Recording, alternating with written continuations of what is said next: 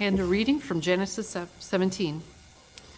When Abram was 99 years old, the Lord appeared to Abram, and he said to him, I am God Almighty. Walk before me and be blameless, that I may make my covenant between me and you, and may multiply you greatly.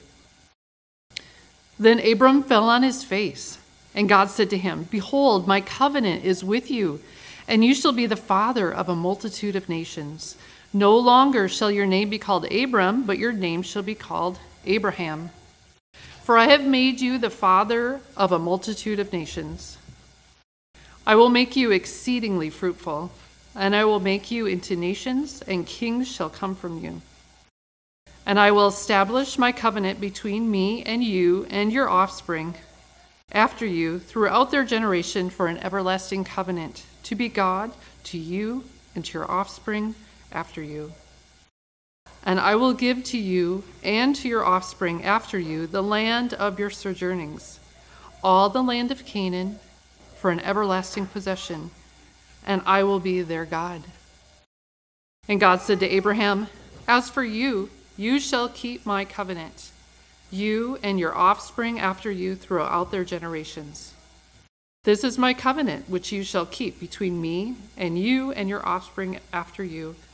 Every male among you shall be circumcised. You shall be circumcised in the flesh of your foreskins, and it shall be a sign of the covenant between me and you. He who is 8 days old among you shall be circumcised. Every male throughout your generations, whether born in your house or bought with your money from any foreigner who is not your offspring, both he who is born in your house and he who is bought with your money shall surely be circumcised. So shall my covenant be in your flesh, an everlasting covenant.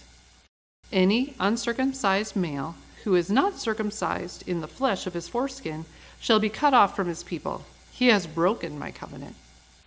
And God said to Abraham, As for Sarai, your wife, you shall not call her name Sarai, but Sarah shall be her name. I will bless her, and moreover, I will give you a son by her. I will bless her, and she will become nations. Kings of peoples shall come from her. When he had finished talking with him, God went up from Abraham. Then Abraham took Ishmael his son, and all those born in his house, or bought with his money, every male among the men of Abraham's house. And he circumcised the flesh of their foreskins that very day, as God had said to him. Abraham was 99 years old when he was circumcised in the flesh of his foreskin. And Ishmael his son was 13 years old when he was circumcised in the flesh of his foreskin. That very day, Abraham and his son Ishmael were circumcised. And all the men of his house, those born in the house, and those bought with money from a foreigner, were circumcised with him. The word of the Lord. Thanks be to God.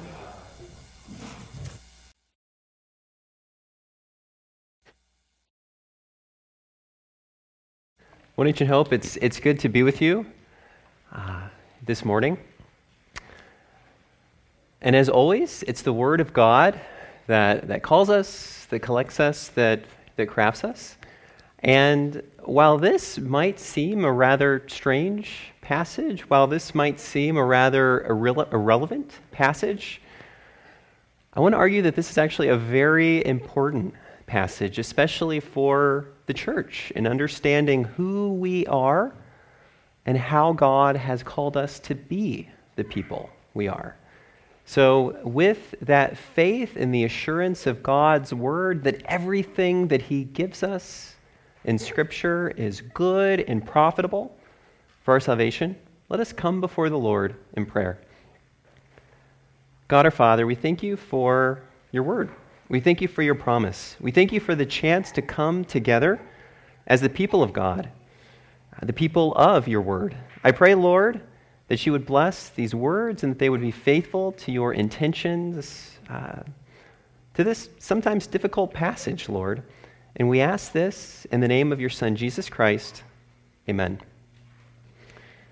Well, today's sermon in particular is, in a sense, a very reformed sermon, and that's because of the particular text that we're looking at. That's because the text we have at hand. This is very much a text about the covenant of God. And as we said in an earlier sermon, the Reformed tradition, the tradition of which One Ancient Hope is a part, is a tradition structured around the reality of the covenant.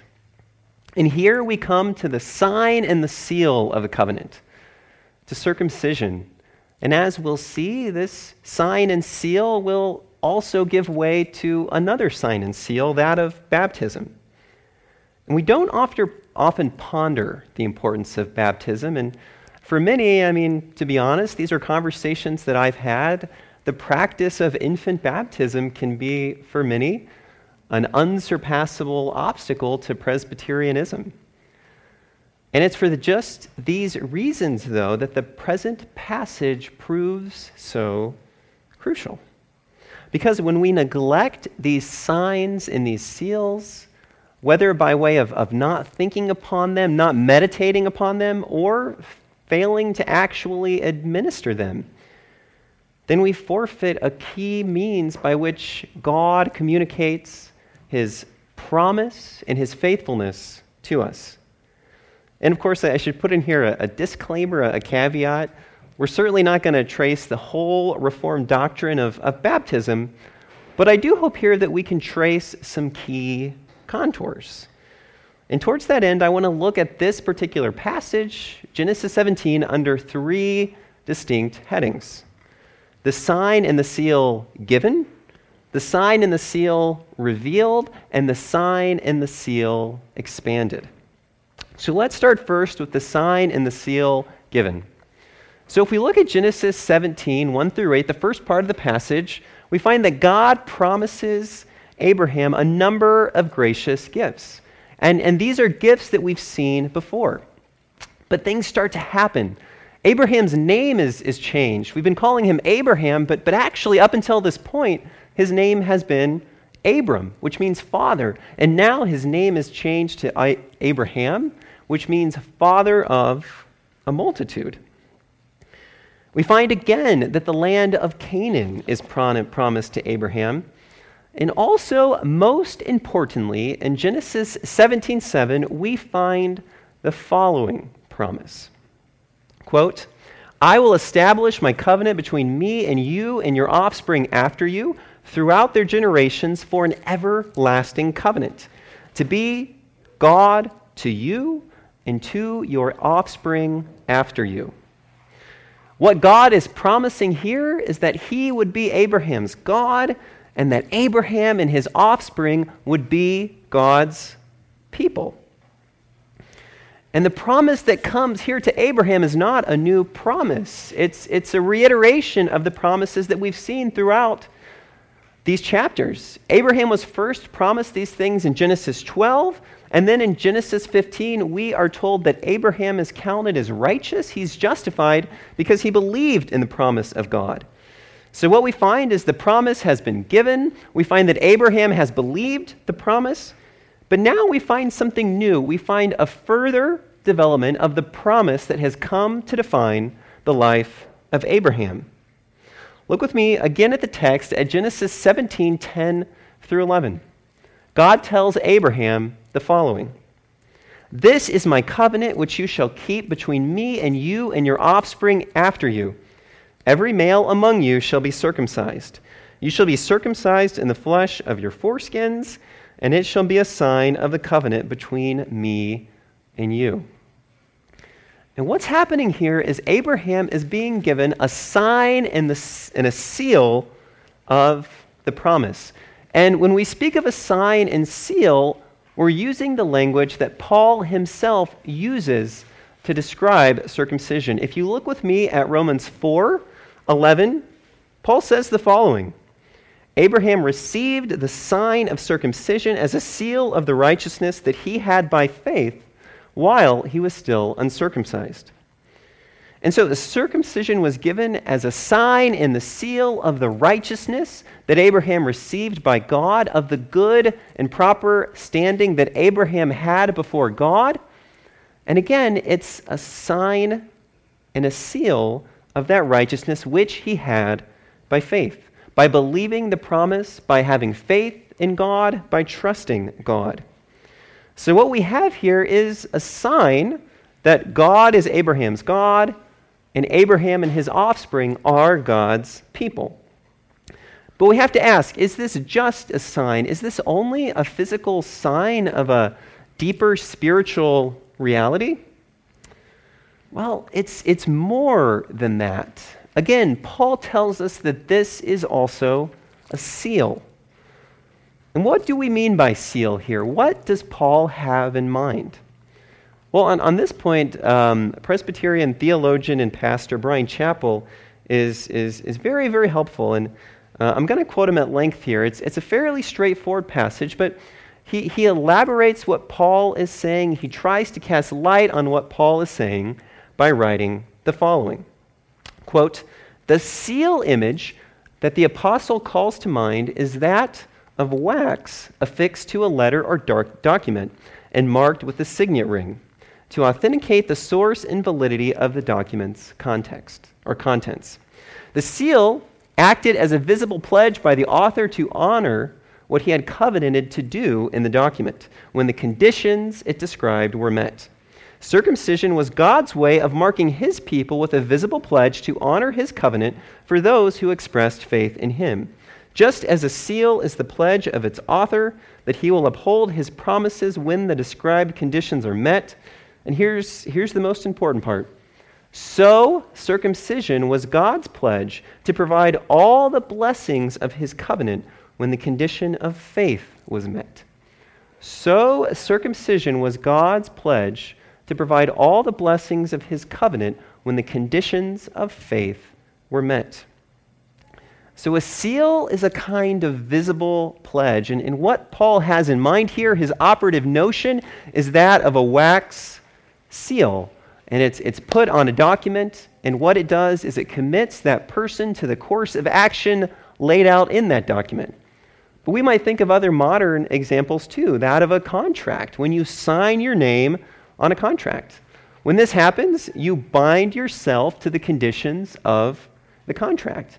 And actually, if you break that contract, you can face court, you can face criminal charges if you fail to meet those obligations that you've committed yourself to in the contract.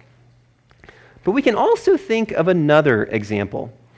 Remember when we talked about Genesis 15, we used the example of a marriage ceremony to better understand the covenant ceremony that was happening in Genesis 15. And we looked at the work of philosopher J.L. Austin, and he was making the point that when you say "I do" in the covenant ceremony of marriage, something happens. Reality is changed.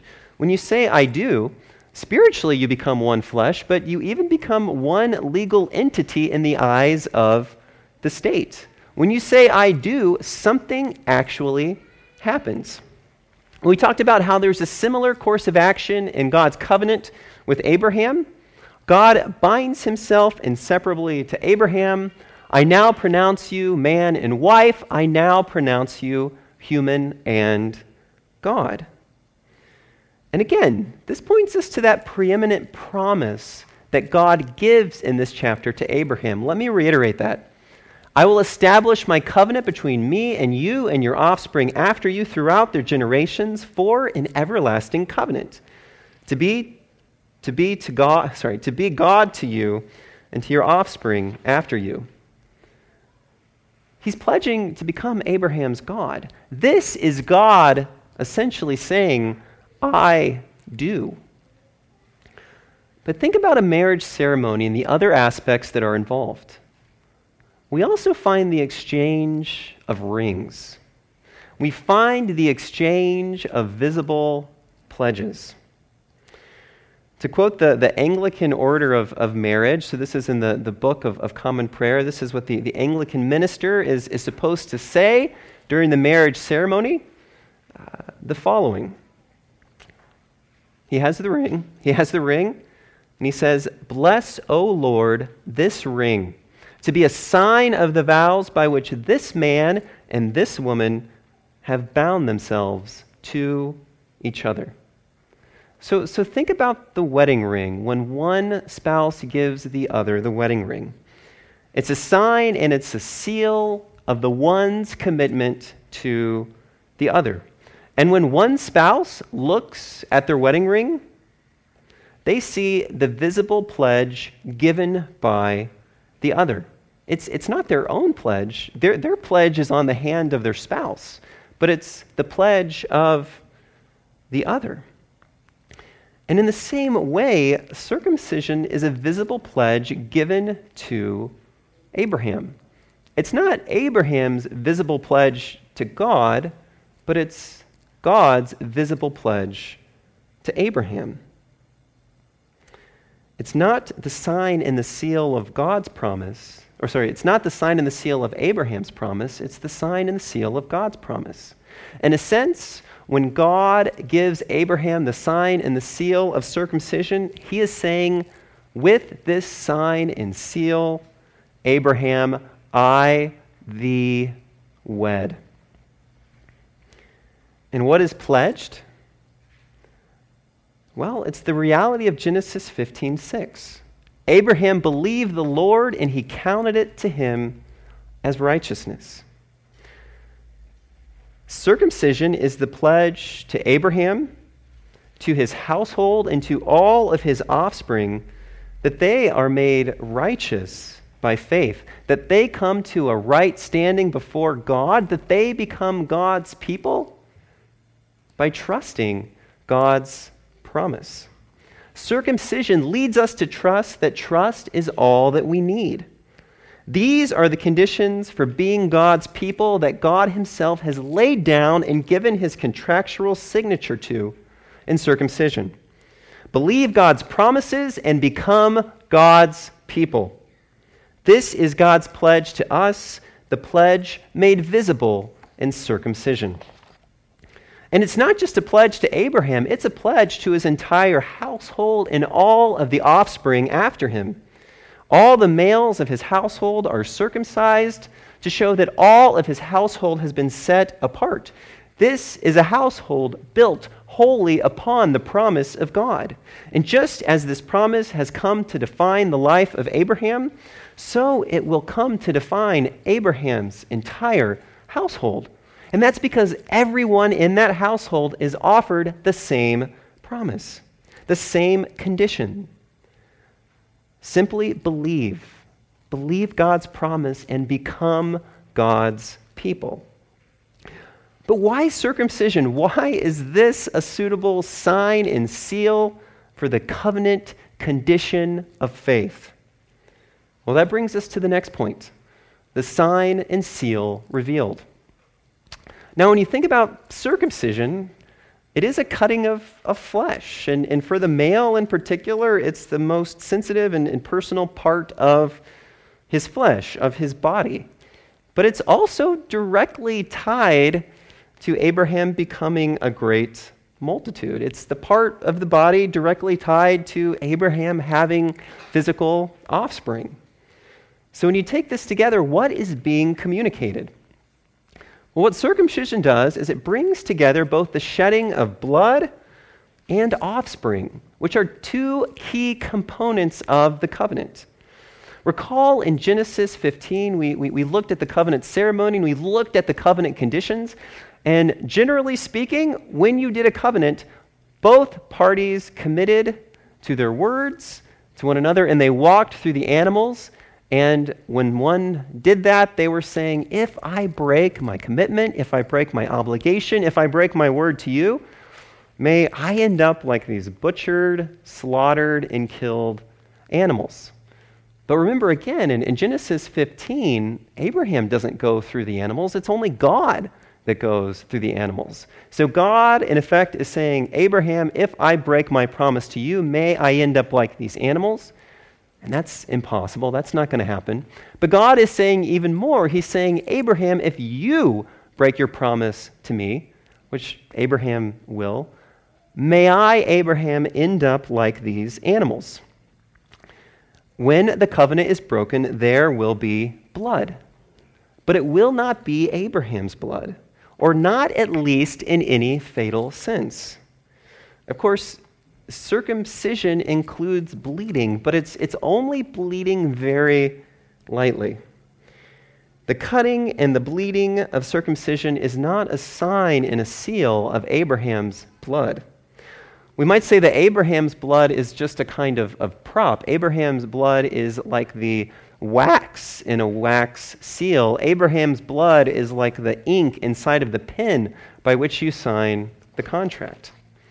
What Abraham's cutting and blood signifies and seals is that his covenant with God relies upon God himself taking the punishment, the butchering, the slaughtering for any failures on Abraham's part to keep his pledge to God. Abraham is learning that his covenant with God is only possible because of the blood of another. In time, this will be maintained through the blood of animals and Old Testament sacrifices, but even these sacrifices ultimately point to the blood of another. The sign and seal of circumcision tells us that God has taken upon himself the cutting, the bleeding, the butchering, the slaughtering that is due for those who forsake the covenant. Yet these conditions of faith are not specific to Abraham. God not only changes Abraham's name, he also changes the name of Sarah. We've been calling her Sarah, but this is actually where she becomes Sarah. She was Sarai, and now she's called Sarah, and both of these names mean something like queen or princess, but the name change here tells us something very important, that these are the same conditions given to Sarah herself. And so Abraham and Sarah, in a very literal sense, both of them together, must believe that God can bring life into any situation. This is required in the promise of offspring. Both Abraham and Sarah are quite aged at this point. They're approaching physical death. Even more, not only has Sarah suffered from infertility, but as we will find in the next chapter, she's already experienced menopause. Yet they are both called to believe that God will bring life here, that a child will be born to them. However, this is not the first time that such a promise has been made, nor such a promise has been believed. Look back at Genesis 3. In response to human sin, we find God cursing the good creation, and it becomes subject to futility, to decay, to death. Yet God also gives Adam and Eve a promise. He promises them that one of their offspring will crush the head of the serpent, will crush the head of Satan. And so despite the death that now abounds, despite the death that is encroaching not just the world, but their own lives, God himself nonetheless promises life. He promises life where it looks like there's only death. And we have to remember that Eve herself is not named until after the promise. Prior to that, she's simply referred to as the woman. We find in Genesis 3:20, after God's promise, quote, "The man called his wife's name Eve because she was the mother of the living." Adam named her Eve because he he believed in the promise. Adam and Eve believed in this promise of life, this promise of offspring, despite all of the death that was surrounding them. And we see the same promise continued here. As it was with Adam and Eve, so it is with Abraham and Sarah. For it's from the physical offspring of Abraham and Sarah that this one who will crush the head of the serpent will also come. They will have a child, and after many generations of physical descent, he will be the one that will come to crush the head of the serpent. They believed the promise, and so Adam and Eve, Abraham and Sarah met the conditions of the covenant. And that's also how all of the rest of us become offspring of Abraham, by sharing the faith of Abraham. Abraham believed, and it was counted to him as righteousness. Sarah believed, and it was counted to her as righteousness. Adam and Eve believed, and it was counted to them as righteousness. Do we believe? Has it been counted to us as righteousness? Anyone who has been saved by God, who has been counted righteous by God, has been made righteous, whether in the Old Testament or the New Testament, because they have believed the promise of God. This is the covenant condition and the very condition pledged by circumcision. For the promised offspring who crushes the head of the serpent will be the one who takes the covenant curse. It is the shedding of his blood that is communicated in the cutting and bleeding of circumcision. And this offspring, of course, is Jesus Christ. He has lived the perfect human life before God, loving God and neighbor perfectly. He alone has kept his pledge to God. He has taken upon himself the curse of the covenant for all the ways that we have not kept our word to God. The cross of Christ is God being slaughtered, being butchered, being killed, just like all of those animals that God passed through all those years before. Jesus Christ is the fulfillment of God's promise. He's the promised offspring of Adam and Eve, of Abraham and Sarah. He's the reason why they can be made righteous by faith. For when we have faith and trust in Christ, Christ gives us his righteousness and he takes our guilt. And this is key. The righteousness that's credited to Abraham by faith is the same that is credited to us by faith. The only righteousness that has ever been credited by faith, the righteousness of Jesus Christ. Recall that in Genesis 17:7, this covenant is also called an everlasting covenant, which means it not only reaches back to Adam and Eve, but it also reaches forward to us. It's everlasting, so it's not ended. But the administration of this covenant has changed, which brings us to our final point. The sign and the seal expanded. Now in the New Testament, we find the same everlasting covenant, the covenant of grace, but we find an expanded administration, an expanded application. The land of promise, the land of Canaan, has become the entire world, the entire cosmos. When we look at the Passover lamb was actually only killed in the place of the firstborn son. But when we look at the New Testament administration of the Passover, which is the Lord's Supper, we look at Jesus Christ, who was killed in the place of every son and every daughter. And we find the same kind of expansion with circumcision. In Colossians 2:11-12, Paul writes, "In Christ also you were circumcised with a circumcision made without hands, by putting off the body of the flesh, by the circumcision of Christ, having been buried with him in baptism, in which you were also raised with him through faith and the powerful working of God who raised him from the dead." So what Paul is doing here is he's connecting circumcision with baptism. What circumcision signified and sealed is the work of Christ. But Paul is saying that actually baptism does this more fully. Circumcision tells us that through the shedding of blood, Christ suffered the covenant curse on our behalf.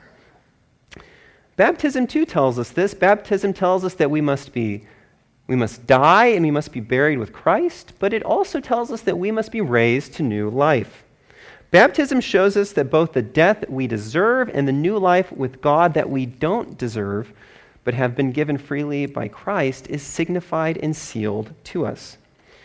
And as a quick aside, the Presbyterian tradition does affirm both modes of baptism, both sprinkling and immersion, though it does favor sprinkling. But it's important to note that both communicate both death and life.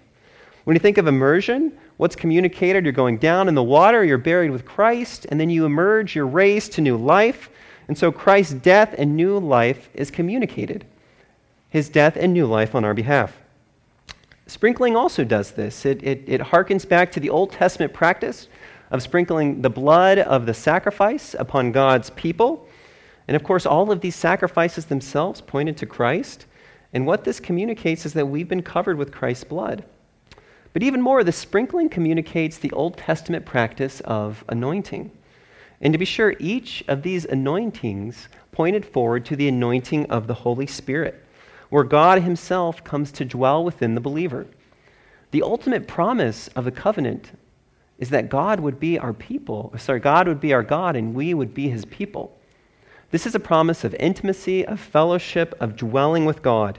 And sprinkling signifies and seals that very promise of God, not only of him dwelling with us, but also of dwelling within us. And unlike circumcision, every child of God, every son and every daughter can receive the administration of this sacrament. But like circumcision, as a Presbyterian, we believe that this is to be administered to the entire household. And this, I would argue, is the trajectory we see in Acts, that entire households are baptized, just as Abraham's entire household was circumcised. As Peter says to the crowd at Pentecost, the promise is for you and for your children. And this was always the logic of the sign and seal of the covenant. To begin denying it to infants and children would be to make it something else. It would be to make it less expansive in its administration, which again it actually cuts against the entire trajectory we've been tracing. We also want to remember whose pledge are we looking at in baptism. We can often think of baptism as our pledge to God, that it's our commitment to Him to change our life and live according to His word. And these are all good and necessary pledges, but equating them with baptism actually undercuts the logic of the covenant. Baptism, just like its Old Testament predecessor, is not our visible pledge to God. It's God's visible pledge to us. When we think of baptism, we're reminded of God's pledge, a pledge of faithfulness, a pledge of God's commitment, not our own. Otherwise, our baptism would be a source of anxiety, reminding us of all the ways that we failed to make good on our commitments to God. It would be the remembrance of a pledge continually broken. So when you think of baptism, what we're to think about is the covenant conditions that God Himself has set down. How have we become God's people? How have we come to a right relationship with God? It's only by faith. Faith in the work of Christ, wherein He gives us His righteousness and He takes our guilt. That's the covenant. That's the structure of the covenant. That's the condition of the covenant. That's what's signified and sealed in circumcision in baptism. And that's why when we look at our baptism, it's not a source of anxiety, but assurance. Because baptism lays down the same covenant condition that just like Abraham, we are credited as righteousness. We are credited as righteous because of our faith in Christ. Christ was cut off and His blood was shed. Christ was buried in our place. God in Christ has borne the guilt for all of our broken pledges. This is the message of baptism. Thank God that it is His pledge to us and not our pledge to Him. And so, to conclude, the application here, I think, is fairly direct.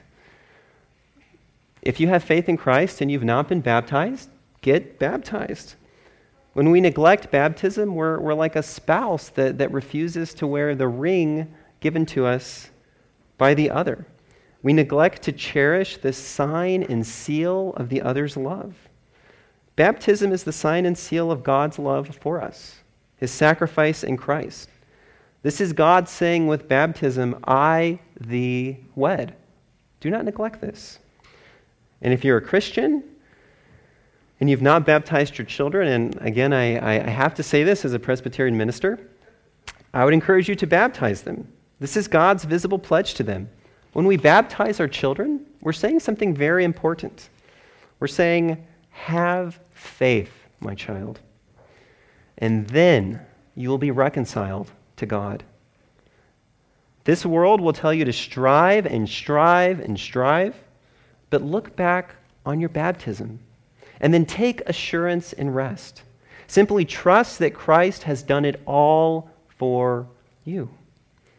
In baptism, my child, God Himself has given you His word. He has signed a contract with you that faith alone will bring you back to Him.